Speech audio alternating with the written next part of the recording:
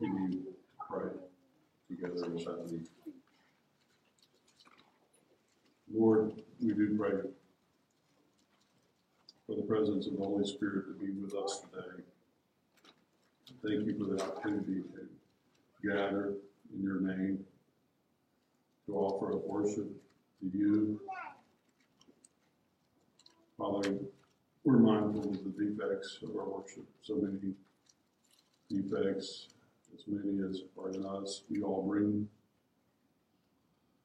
into your presence, including, first and foremost, the preacher. But we thank you for your amazing, sufficient grace. We're thankful for the opportunity to confess our sins to one another, to you. I'm grateful for the opportunity to come and declare the glory of God.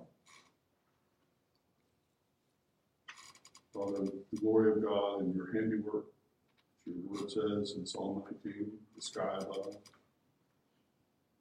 day to day which pours out speech, and night that reveals knowledge.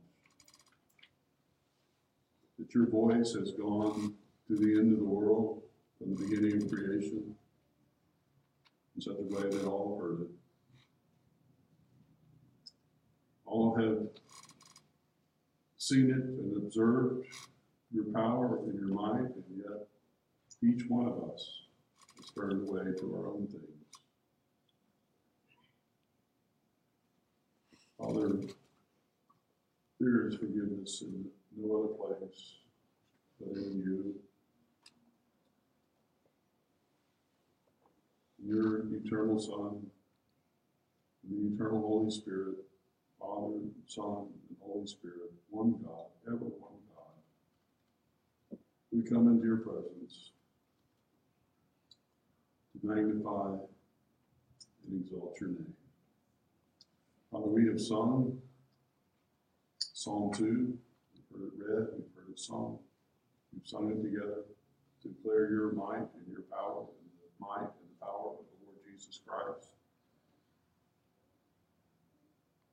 And as it was true 1,000 years before Christ came into the world, that the kings and rulers of the earth take their stand against the Lord and his anointed, and they conspire together to burst his bonds asunder. So it is true now. In our nation, in the nations of the world, in every place. But we do not despair because of that great truth proclaimed in your word, that he who sits in heaven laughs. You hold them in derision. We're grateful for your power and your might. We're thankful that every knee will bow, every tongue will confess that Jesus Christ is Lord, to glorify and honor you. And that's our desire today. Father, we think of our brothers and sisters in Christ around the world. We're laboring for the gospel. We're grateful for them. We look forward to George Sayor coming. Thank you for this young man of God who you've given him a voice and leadership and a passion for the gospel. Thank you that we get to share in his ministry and be challenged for missions from the Gospel of Mark. Bless him, his family, his preparation. Prepare our hearts, prepare our generosity, Father, that you would show us as we pray about our faith promise giving, how much you would have us sacrificially give for the sake of the gospel around the world. We pray for those who we do support, that they would be faithful to you, that they would be strong, that they would be courageous in the midst of persecution, that you would protect those in harm's way. We think particularly the shepherds in Ukraine. We think of Jacob and Lisa in Armenia and all of the conflict that surrounds them. We pray that you would keep them safe and help them to be very, very effective for the gospel. That they would be useful for your kingdom in a way that is far beyond anything they could think or even ask. We pray that for all our missionaries. We pray that for our ministries here. We pray for churches who are faithful to you to be raised up, to speak the truth of the gospel to every part of life. We pray that for our own community. We pray for our state, beyond our state's borders, to all the states. Father, we're a nation in deep crisis, deep division. Father, deep fractures. And we know the answer is not any political messiah or political savior. We know the only answer is to bow the knee to the King of Kings and Lord of Lords, the Prince of Peace, the Lord Jesus Christ. We pray that as citizens in a representative government, we would use our citizenship wisely. We pray for the evil deeds of darkness to be exposed and brought to light. We pray that the wicked would be dealt with accordingly and brought to justice. And Father, we pray that in this election season, that godly leaders would be raised up. Father, we thank you for chastening.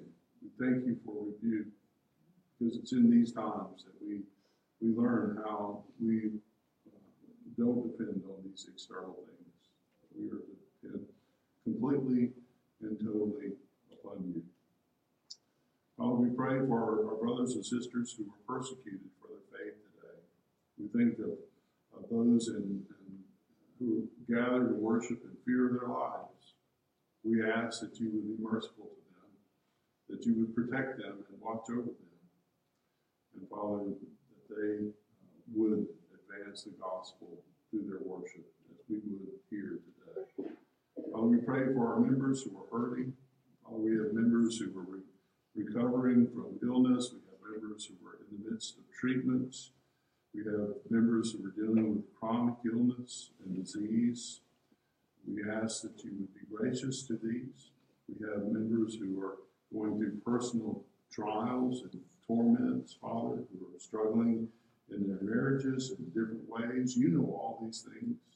You know in each one that your power and your might through the grace of the Lord Jesus can intervene and overcome.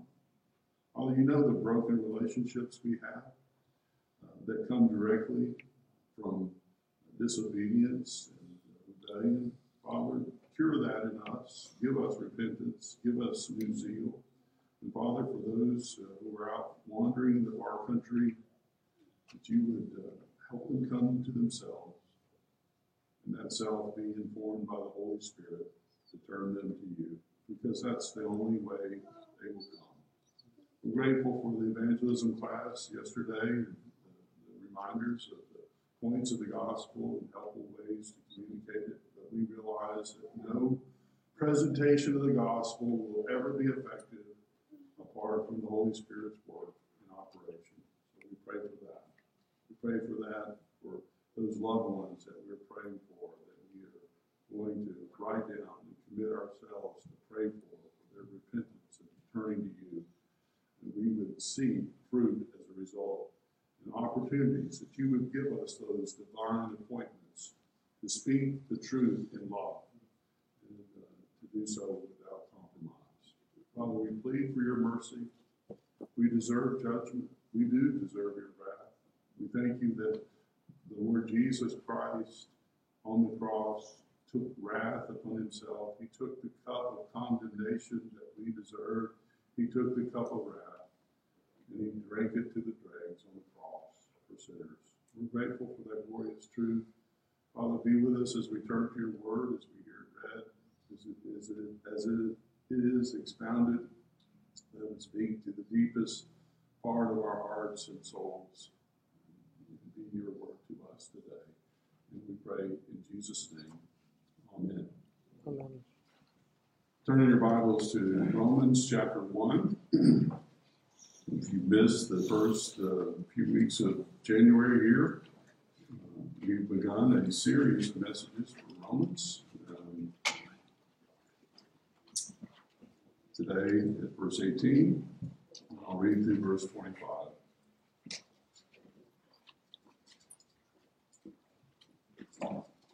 Give your attention to the Word of God.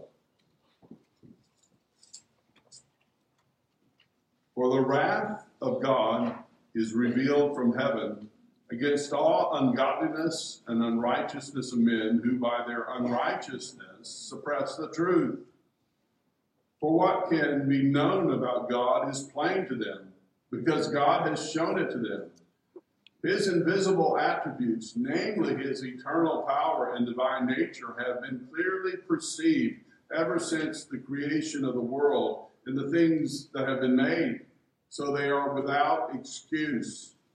For although they knew God, they did not honor him as God or give thanks to him, but they became futile in their thinking, and their foolish hearts were darkened.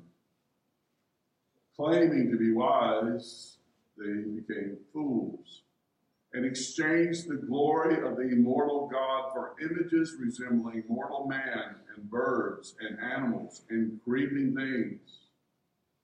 Therefore God gave them up in the lust of their hearts to impurity, to the dishonoring of their bodies among themselves, because they exchanged the truth about God for a lie and worshiped and served the creature rather than the Creator, who is blessed forever. Amen. Father, bless their understanding, the reading, and the exposition. They're infallible in their word. We pray in Jesus' name. Amen. This theme of the wrath of God, to say the least, is not one that you hear preached upon very often. That's why we have the discipline here of reading through the Bible. But it's tempting just to kind of gloss through this, gloss over it, get to the good part. That's hard to do in the book of Romans. Because beginning here at verse 18, all the way through chapter 3, verse 20, Paul's theme is the wrath of God against sin. God's hatred of sinful rebellion.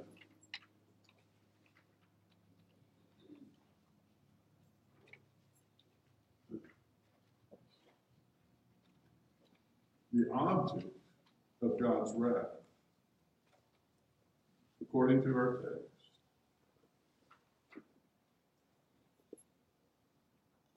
is all the ungodliness and unrighteousness of men,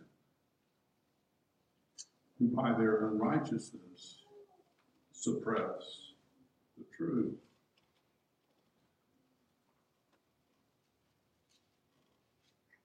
That's a lot of wrath.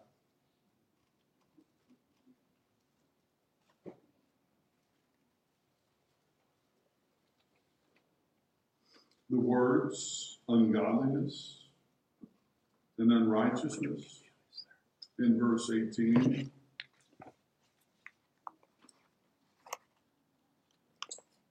are words that are directly related to the Ten Commandments.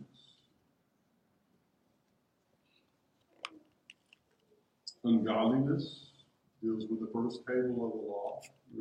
By the way, I'll just insert an advertisement for the Friday morning men's Bible study on Westminster Larger Catechism.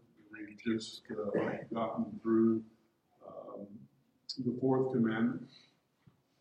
So this is a theme that's fresh in my mind. We have such an incredible legacy with our confession of faith, and so Bible-based. We spend the whole time just simply going through verses, and we're not going very quickly through the volume of Scripture that's in there. But Paul's reference here is to the first four commandments, which is all those things that we do that are directly against God.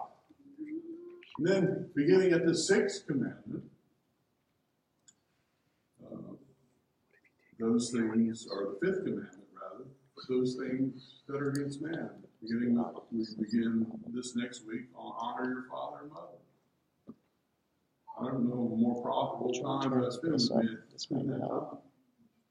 Talking about how the law of God applies to every area of your life. And that's what Paul's saying here. God's wrath is against all ungodliness and unrighteousness of men who by their unrighteousness suppress the truth. God's wrath against sin is the basis of the gospel. We'll get to the good news, but the good news is not really the good news until you understand the depth of the bad news. The theme of Romans is in verses 16 and 17 that we just read, we covered last week. That the righteousness of God is revealed from faith to faith. It is based on no good in us at all. It is completely, totally something that he applies to believers who put their faith in trust in him. He begins with the good news, and then he expounds the bad news. And the good news is only understood in the background of the bad news, which is we deserve the wrath of God.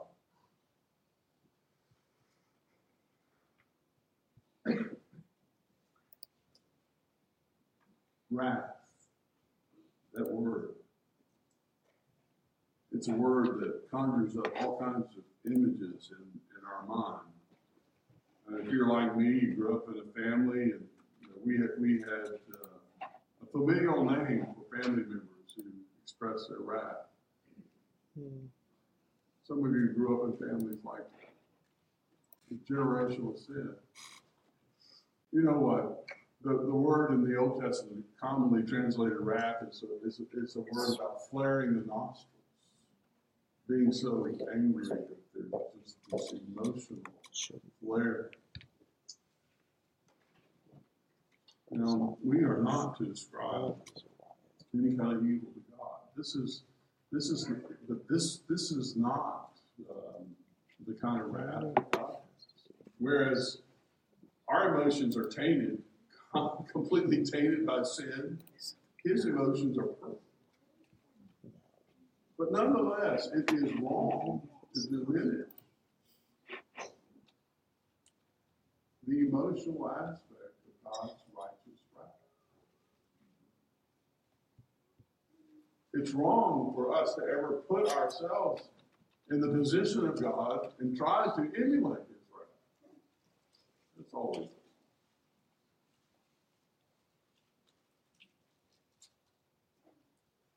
The wrath of God is totally different than our own indignant.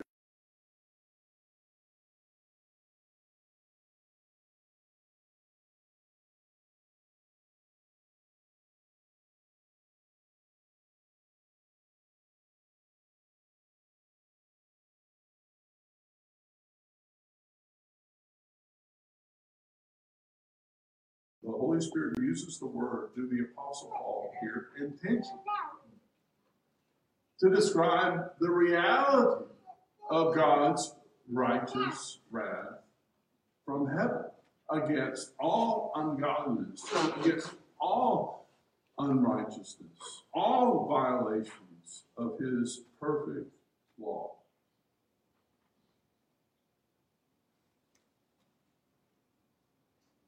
God demonstrated his wrath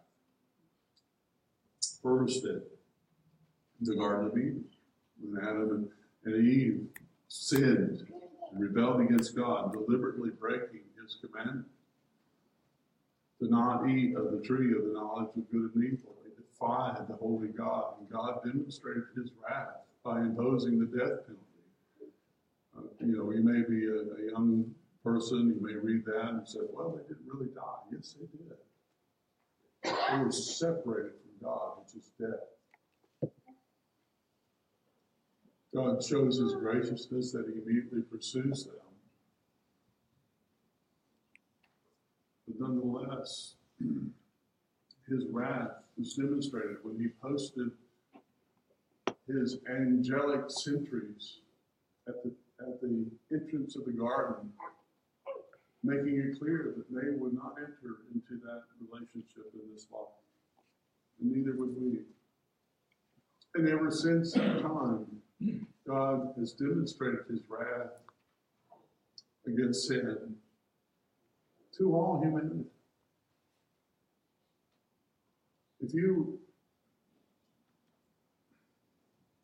I'm going to break bad news to some of you. You're going to die.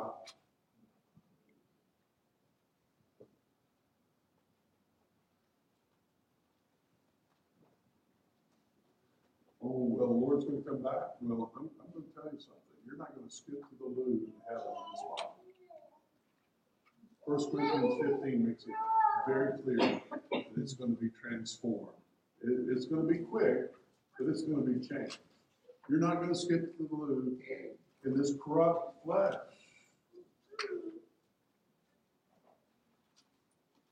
Every death is a remembrance of the wrath of God, the righteous penalty of God. I saw a movie one time where the prison guard was mocking the prisoner as he was being carted off to the electric chair. Dead man walking, just mocking him as he went. There ought to be a little voice in all of our heads every day we wake up and put our feet on the floor that says, dead man walking.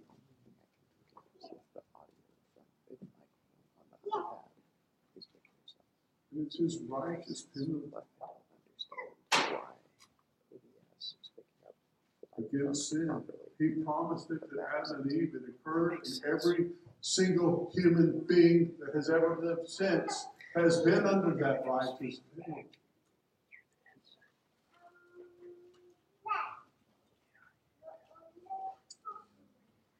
And that's why Jesus came. That's why he came. That's why he died. Not because he deserved that, because we could not bear his wrath. But from the beginning, from Adam and Eve, and then they begin to fulfill the cultural mandate. They begin to be fruitful and multiply and fill the earth. And then the whole humanity becomes wicked. And their violence increases, and their wickedness increases. And God says in the book of Genesis, the story you can begin, the history behind it, you can begin to read in Genesis 6. The wickedness increases, and then the flood occurs in Genesis 7. It's because of the violence and the wickedness of humanity. He wipes out the whole human race. Except for 8 people. Noah and his sons, Shem, Ham, and Japheth. Noah and his wife, and Shem, Ham, and Japheth's wife. That's how God's wrath was demonstrated. And after the flood, which covered the whole earth, no one escaped his wrath. Except for those 8 people. As a picture of the gospel. Again, we have little glimpses of his wrath. Throughout the scripture, we have big glimpses of it. And we have the final. I could spend all day just in illustrations from scripture on his wrath. I encourage you to do a Bible study on it. But the greatest picture is at the end. In the book of Revelation, which, by the way, is the word used in verse 18. Revealed. Apocalypse. Revelation. And what is the book of Revelation about? His wrath.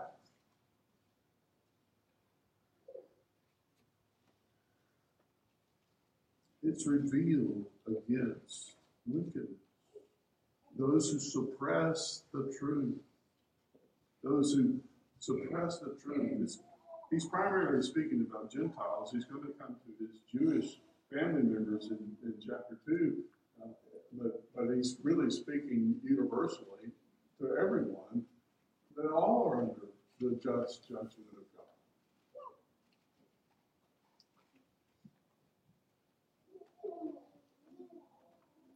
By their unrighteousness, they suppress the truth. The King James Version, some of you have the King James Version, it says, hold the truth. That doesn't make sense if you're reading the King James, if you don't understand the background. How do you hold the truth and be unrighteous? And it's a word that in the ESV and other English translations try to get the sense of it. It's like, hold it down. The word there does, in other places it's translated hold, so it's confusing. But here it means to like push it down. If you've ever tried to push something down that couldn't be pushed down, and the best analogy I could think of for Scripture is trying to hold down a flood of water coming up and bursting up. And if you know the power of water, there's no way you can hold it down. That's how powerful the truth is. Truth is more powerful than that. And that's exactly what those who are under the wrath of God seek to do. They don't want to hear it. The second point is the omnipotence of the being God. The omnipotence of who God is requires his wrath. He requires it.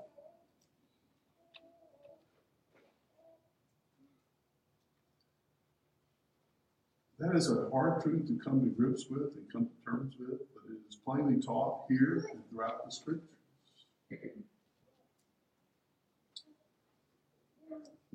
I believe the Apostle Paul is thinking about Psalm 19 when he writes these verses. I have to think the Rabbi Paul, Saul, King Paul the Apostle is thinking about that Psalm 19 that talks about God has revealed himself in all of nature.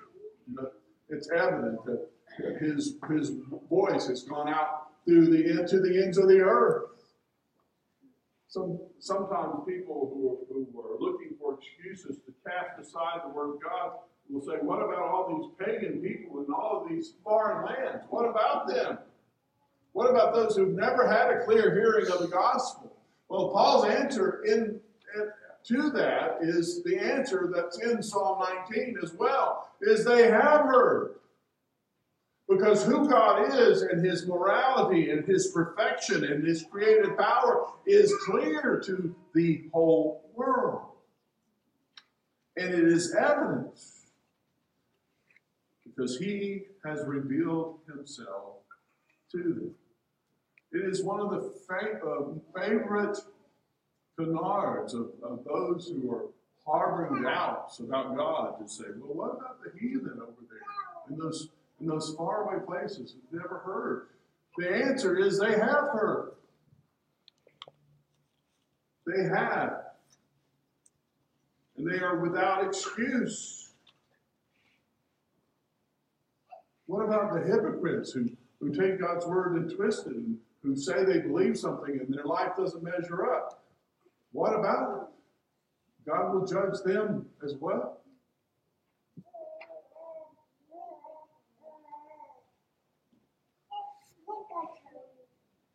What about my abusive parents? You may have truly had abusive parents. It's very possible. Some of you come from terrible circumstances, but they are not your judge. The judge is a holy God. They are not an excuse.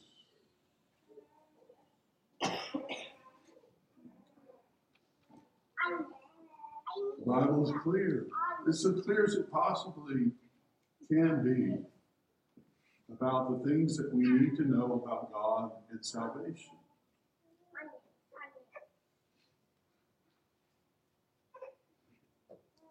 What the Scripture says is that every excuse that a person seeks to make that maybe some of you are trying to make this morning in your own mind, in your own morality, every excuse that you seek to make or want to make or are thinking about of not obeying God, not believing the gospel, is an attempt to put yourself in the place of God.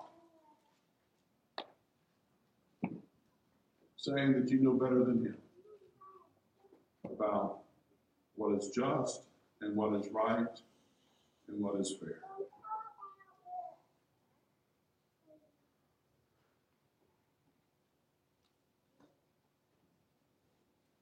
God is all powerful. He is all holy. He is perfect. It is every attribute. In His being, in His wisdom, in His justice, in His power.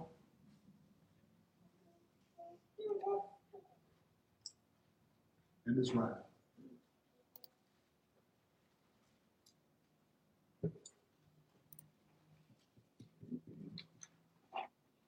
The result of not honoring God is that they become fools. How do you get to be a fool? You worship the creature rather than the Creator. They didn't honor Him as God or give thanks to Him. They became futile in their thinking, and their foolish hearts were darkened.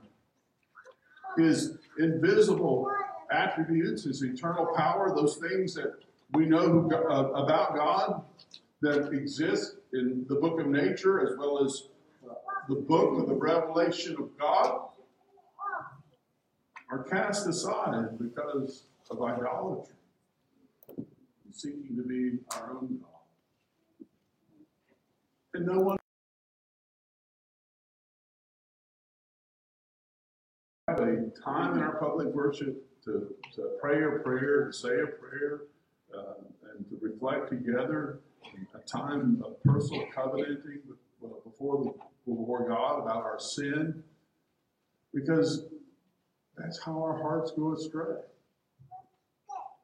The first two commandments deal with putting other gods before God and idolatry.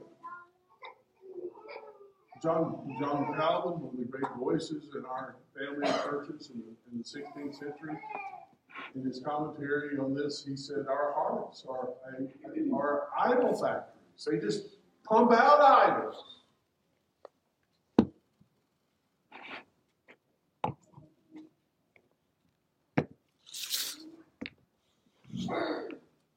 Claiming to be wise. That's the outcome of rejecting God and His Word. The outcome of rejecting God, truth, is to be under His judgment forever. Tonight we'll look at Psalm 53, but the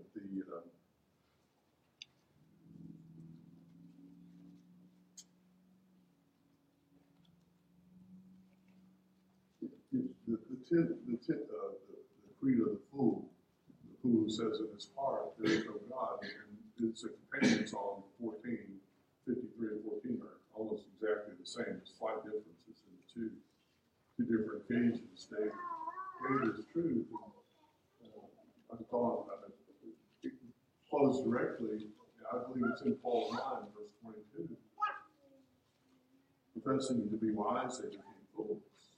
It's not talking just about pagans. It's not just talking about Gentiles. In those Psalms, he's talking to the people of God. He's talking to Israel.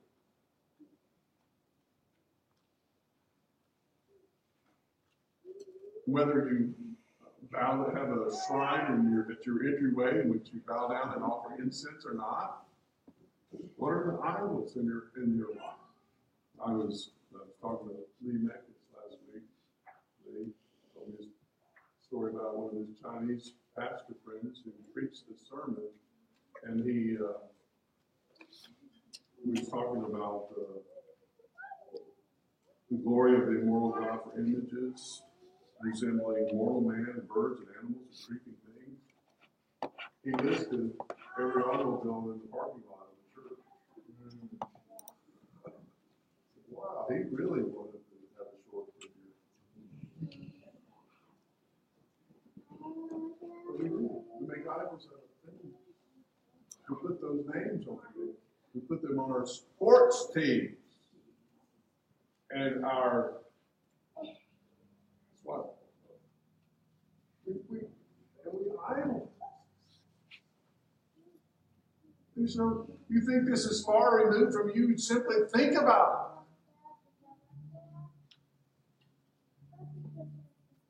What do you identify with? What is in your heart? What is in your mind? What is on your lips? What is consuming you in your thoughts?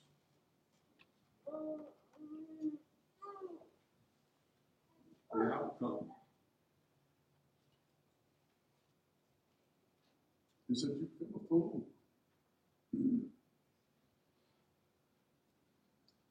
R.C. Sproul, in his commentary on these verses, talks about agnostics. How, we say someone's an agnostic, but with somehow some kind of glorified thing. Young people come to college and they like to be, I'm agnostic.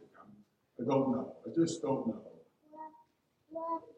He points out in his commentary that the Latin word for agnostic is ignoramus. It is.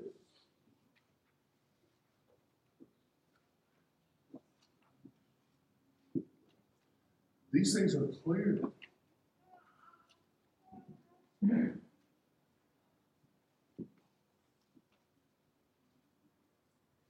result of worshiping idols is you become like what you worship. This is you've never seen it so true as you see it right now in our culture. People are reduced to being worse than animals. Animals don't treat each other like people do each other. But animals don't abuse each other like people are abusing each other.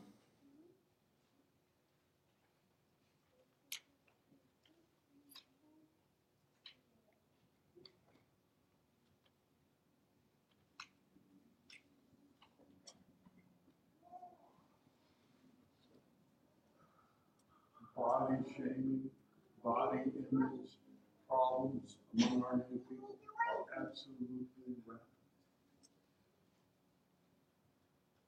Because the focus is on the creature and the look and the attraction of the world rather than being focused upon the glory of God in Christ. This is not new. Our dear friend, Peter Jones, who's been here before to give a seminar,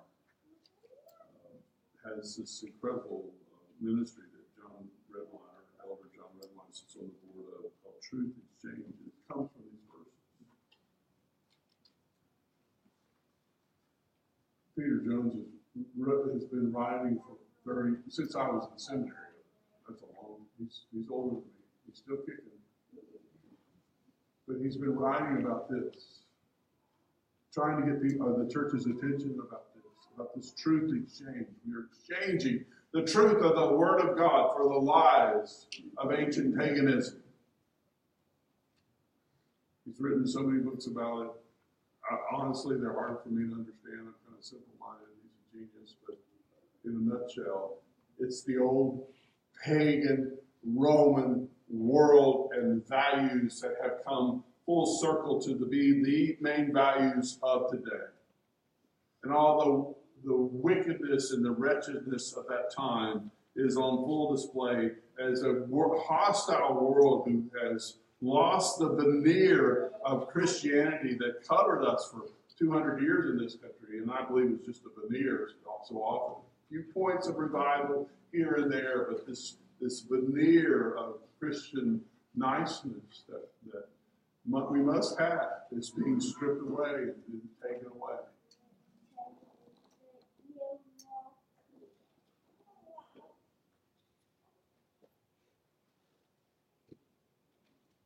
This idea that you can make a man, a woman. That's not new. The emperor who writes this, who's reigning in Rome right now, when Paul's writing this, is Nero, probably Nero. When he's writing this, Nero took his favorite male slave and turned him into a woman. Paraded him down the main street of Rome in a wedding procession. Think when Paul wrote this book, in the wide circulation that it got, that there was a little animosity waiting for him there? I think so. Yet we live in a world that increasingly tries to shame us into not speaking the truth about being made in the image of God and about honoring God in our bodies in the way that He has called us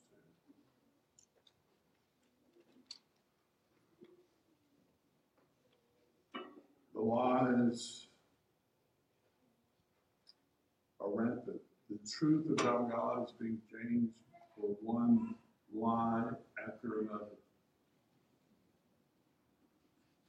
Mentioned Rosaria Butterfield's book, Five Lies of This Anti-Christian Age. I encourage you to get that book and read it. Former head of lesbian studies at a major university. 20 years ago, God graciously saved her, and she's writing about this so effectively. Get that book.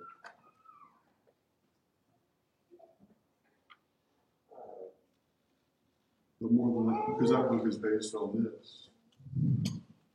this truth. Ask yourself today, what are you worshiping? What is the object of your desire? What is the main thing you desire? Do you desire the praise of men, or do you desire the favor of God? Have you come to the place in your life that God is your only comfort and your only hope? Do you understand that His righteous wrath is rightly directed at you apart from Christ in you?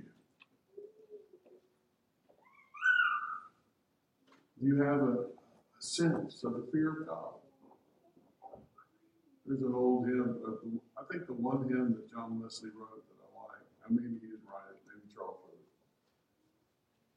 I want a principle within. I want a principle within of watchful, godly fear, a sensibility of sin, of pain to feel it near. Do we have that sense? Does the understanding of the wrath of God lead us to Christ? We had an evangelism class yesterday, and wonderful to hear those truths of the gospel explained in a way that we can explain them. But Pastor Don Snipes was leading it, Southern Baptist guy. We're probably worlds apart on most everything.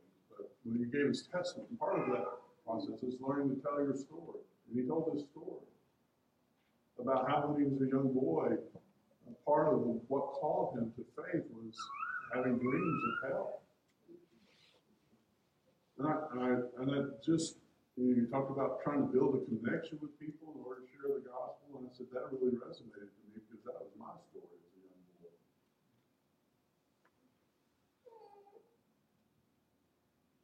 When you understand the depth of your rebellion and sin, that you deserve hell, and when you comprehend what hell is, eternal separation from God forever, and an eternal torment apart from the presence of God in hellfire, as our confession of faith so plainly says, the gospel is really good news. Jesus paid it all. He took the full weight of the wrath of God upon himself. And in a world that is increasingly hostile to God, we know we have a strong and sure and certain refuge. And we are kept from this wickedness and this violence solely by His grace and His mercy to sinners. Do you know you're a sinner, deserving His wrath? Have you turned from that and to put your full faith and confidence in Christ alone and nothing else? If not, I urge you now to repent and believe the gospel. Father, thank you for the good news that Jesus came to die for sinners and take our place and take upon Himself the wrath we deserve. Forgive us for so often being flippant and presumptuous about that. Father, thank you that you're a God who's willing to save. Your hand is not so short it can't save. You love returning sinners, and you love us to return again and again to you for forgiveness. Father, you don't cast us aside. Father, for any young people here who struggle with besetting sin, think that they can't overcome it, Father, give them grace to repent, and repent again and again and again. To know that you who begin a work, you complete it. You don't finish. Father, when the sinner puts his or her faith and trust in Jesus, they're completely righteous, completely forgiven. It begins a process of growth in grace. Father, we're in different places in our growth in grace. The more we grow, the more we know how sinful we are and how much more we need grace. And so we pray that you would make that ever more real to us. And thank you for these strong words in a difficult time. Speak to these great truths. Thank you for what you're going to do through it in our lives. And we pray in Jesus' name.